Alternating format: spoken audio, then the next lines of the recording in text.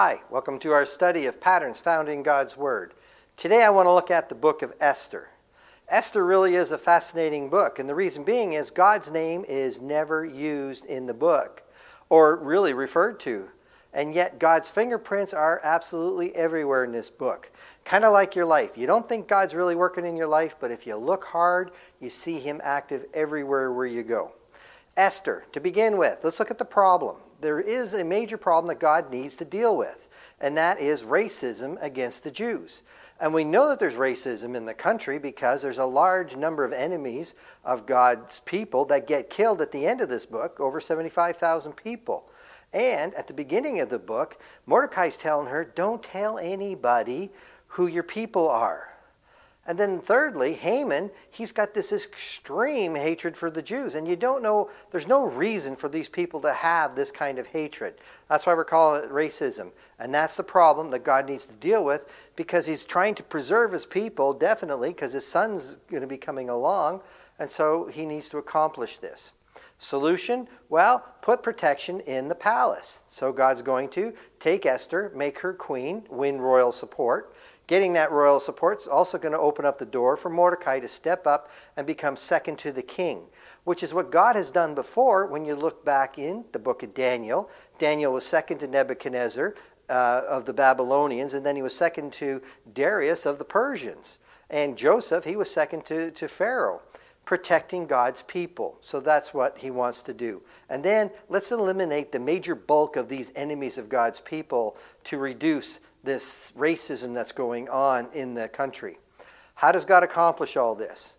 Well, this is where you're starting to see God's fingerprints. He relies on people's character to accomplish his will. And by a series of coincidences, which some people call God incidences, but it's coincidences. Right? Some people don't even think it's a true historical book because there's too many coincidences in here. Well, all we're seeing is God working in the lives of people. And then by relying on his people's mercy, and he teaches a lesson through them, and we'll see that at the end of the book and talk more on that. Let's put it into the matrix and let's see what this book's all about. 10 chapters.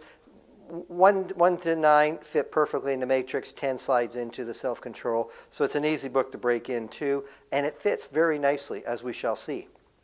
Chapter 1, love, trusting God's word. Well, in this chapter, you don't see any love. As a matter of fact, you see the opposite. Azarias has a major pride problem. Why? Well, he's king. Kings don't listen to gods. Kings don't listen, but to themselves. And here we see him, 180 days, that's 6 months, displaying the riches of his kingdom. He's full of himself. And then he's got a 7-day banquet for all of his friends. And near the end of the banquet, now he wants to display his wife. So God's using Azarias' pride to accomplish his will, right? And then Vashti. Does God touch Vashti? Because for some reason, her morals seem to stand up, and she's not about to be displayed by her husband for all his friends. And she's going to say no to this, which is beautiful because it gets her banned from the king. And so now he's divorced, and the door has opened up for Esther to step in and to become the next queen. What's really cool is that Vashti doesn't lose her life. She just gets banned. But now the doors have opened up. And the question is, how will God use you? He used Azarias' pride. He used Vashti's morals. And how will he use you? In a positive or a negative? Chapter 2, obeying God's word. Esther is pleased. Esther pleased and found favor with Haggai when she gets taken to the harem. And he quickly provides her with cosmetics, 7 maids in the best location in the harem. How did she please him? Well, just ask yourselves, if you got 2 new people coming into work at your job site, one's humble and obedient, one's arrogant and full of pride, which one is going to please you? I mean, it's a no-brainer. So when she's obeying God's word by obeying authorities, she's very pleasing. She's respecting Haggai, even though he's just a eunuch working for the king, but she's respecting him. And he's appreciating that and showing his appreciation. She listens to Mordecai and obeys him because she didn't reveal her heritage. Then, when she's about to go into the king, she listens to Haggai's advice. He tells her what to take, and she obeys him and takes in, and lo and behold, she becomes queen. When you're being obedient and humble, there's great joy in your life. can God count on you to accomplish his will, like he did with Esther? Chapter 3 is sharing the truth, which is going to create peace. Now I take the end of chapter 2 and slide it into chapter 3 because it fits. Mordecai, at the end of chapter 2, he is coincidental, being right there to overhear the plot to kill the king by a couple of the king's people. So he tells Esther, she tells the king, it gets recorded, those guys get offed, and the king survives. But Mordecai doesn't get rewarded. But he shared that plot, okay? And then, lo and behold, the enemy of the Jews get promoted to second to the king. Why does he do that? I'm sure this guy who's an arrogant person, there's no way he should have been promoted to this, but God's working. And God's bringing these people up. God's causing things to happen. Then Mordecai shares the truth with Haman, because when Haman comes riding out, everybody's supposed to bow and show homage, but Mordecai refuses to do that. It's not because Mordecai doesn't like Haman. Mordecai doesn't bow, show homage to anybody, right? That's his character. That's him showing, I'm a Jew, and that's it. Well, that just causes Haman's arrogance to explode. And then he comes up with a plot to kill all, not just Mordecai, but all the Jewish people. And then he writes because he's second in command, he writes a decree which says on the 13th of the last month, all the Jewish people can be killed, and their wives and children, and their lands plundered. And he sends that throughout all the nation, and everybody's confused. You know, what's brought this on? Why is this thing happening? And then what you need to see with chapter 3 is, do you judge your actions? Because see, every time I've read it, I always said, well, why did Mordecai not bow? Because look what Mordecai has caused to happen. Well, Mordecai's just being Mordecai and being the obedient person of God he needs to be. And that's what you need to ask yourself. Do you bow your head when you're with a whole bunch of people and give thanks for the food? Or do you just continue to act like the rest of the people? Maybe somebody will see you bow your head, but does that matter? What kind of a stir will that cause? Will that not create anger? You can't worry about those things. You just need to be the person of God you need to be. If that creates something, let it happen, because they're picking up on something. That's what Mordecai did, and look what it was able to accomplish.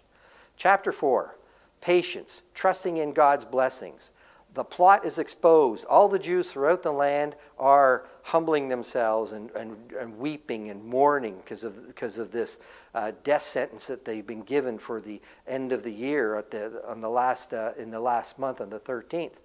So what does Mordecai do? Well, he sends a message in to Esther and says, you need to go to the king and plead for the people, right? But she fears for her life because she hasn't seen the king in 30 days. He's in his throne room. And if anybody approaches and they haven't been asked to approach, they can be killed unless the king holds out his scepter. But it's interesting. This could be the key verse to this whole book, what Mordecai says. For if you remain silent at this time, relief and deliverance will arise from the Jews from another place, and you and your father's house will perish. Who knows whether you have not attained royalty for such a time as this? Who knows whether or not you have this job that you have for such a time as this, that you can make an influence, a godly influence, on the people around you, or your friends and your family? You know, why are you where you're at? Is it for just your own selfishness? Is it just for own financial gain? Or is there a spiritual reason that God has put you where he's put you? And so she requests for a 3-day fast for all the Jews, and then she will go to the king. And her statement is, if I perish, I perish. Which is Matthew 10:28, where Jesus says, you know, you got to fear God and not fear men. And that's what you need to think about, right? And so the question you need to ask is, what is God's purpose for you? And are you willing to step up? Chapter 5 is kindness, obeying God's blessing. Well, God has blessed her by making her queen, so she dresses the part. She puts on her queen robes, and she goes into the throne room and puts her life on the line, right? And he holds out the scepter, and he accepts her. She's got God on her side. And then she's invited, then she invites the king and Haman to a banquet. And Haman's arrogance is just blinding. He doesn't see anything that's going on, so he races home because he was at a banquet with the king and he's going again the next day, right? And he brags of all his riches, but he still saw Mordecai not bowing, and that just infuriates him. So his family says, build a gallows, hang that guy tomorrow. So yes, he does. He builds the gallows, and then first thing in the morning, he's going to go in and see the king. Well, chapter 5 is, do you play your part? Are you the child of God that you need to be 24/7, or are you only a Christian on a Sunday morning? Chapter 6, sharing the blessings. The king couldn't sleep. Coincidence?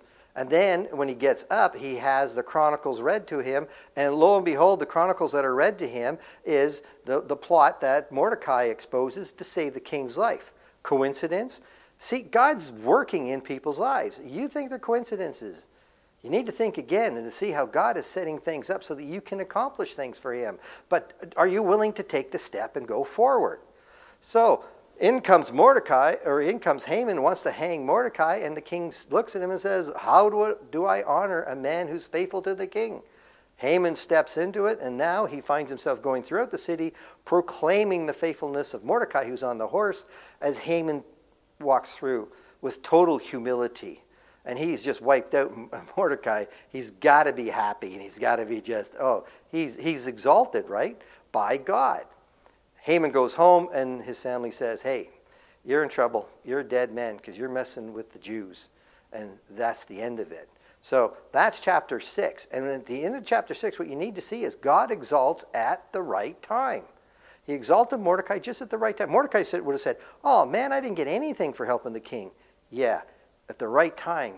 So when you think you've done something maybe at the right time, God can use that to help better things to happen than just for you to get a little bit of reward. So remember that. God exalts at the right time. Chapter 7 is trusting God's guidance. Well, this day, she's going to have the banquet, but she's looked out and she's seen Haman celebrating Mordecai, so she knows. She knows, she can see by the signs that God's working with her. And she has the banquet, and at the banquet she pleads. She exposes herself to being a Jew, and her people are Jews, and she pleads to the king for her life and her people's life. Whom the king's going, well, who would ever do such a thing? And here you go. Haman's the guy. What are we going to do with this guy? And one of the eunuchs says, well, he's got this beautiful gallows built. Hang him. So the king has Haman hanged on it. Esther is faithful. Steps up and says what she needs to say. Right? Are you a voice for the church? Are you a voice for the body of Christ when you need to be? Are you prepared to be? Gentleness is obeying God's guidance. Mordecai is promoted, given the king's ring. Can't revoke the laws of the king, can't revoke what Haman put forward, so they build a new law which is going to totally work against what Haman said.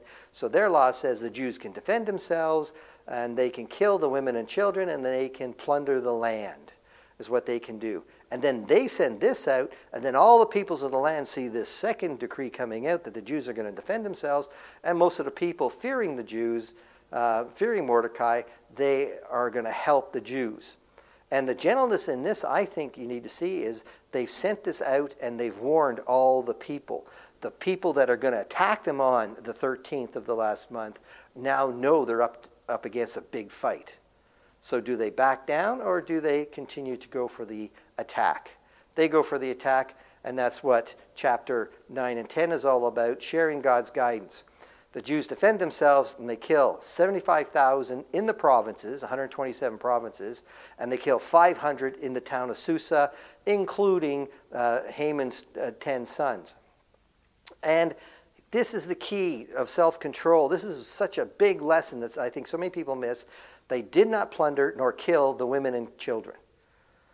And that is right across the 127 provinces. And Mordecai did not tell them not to plunder.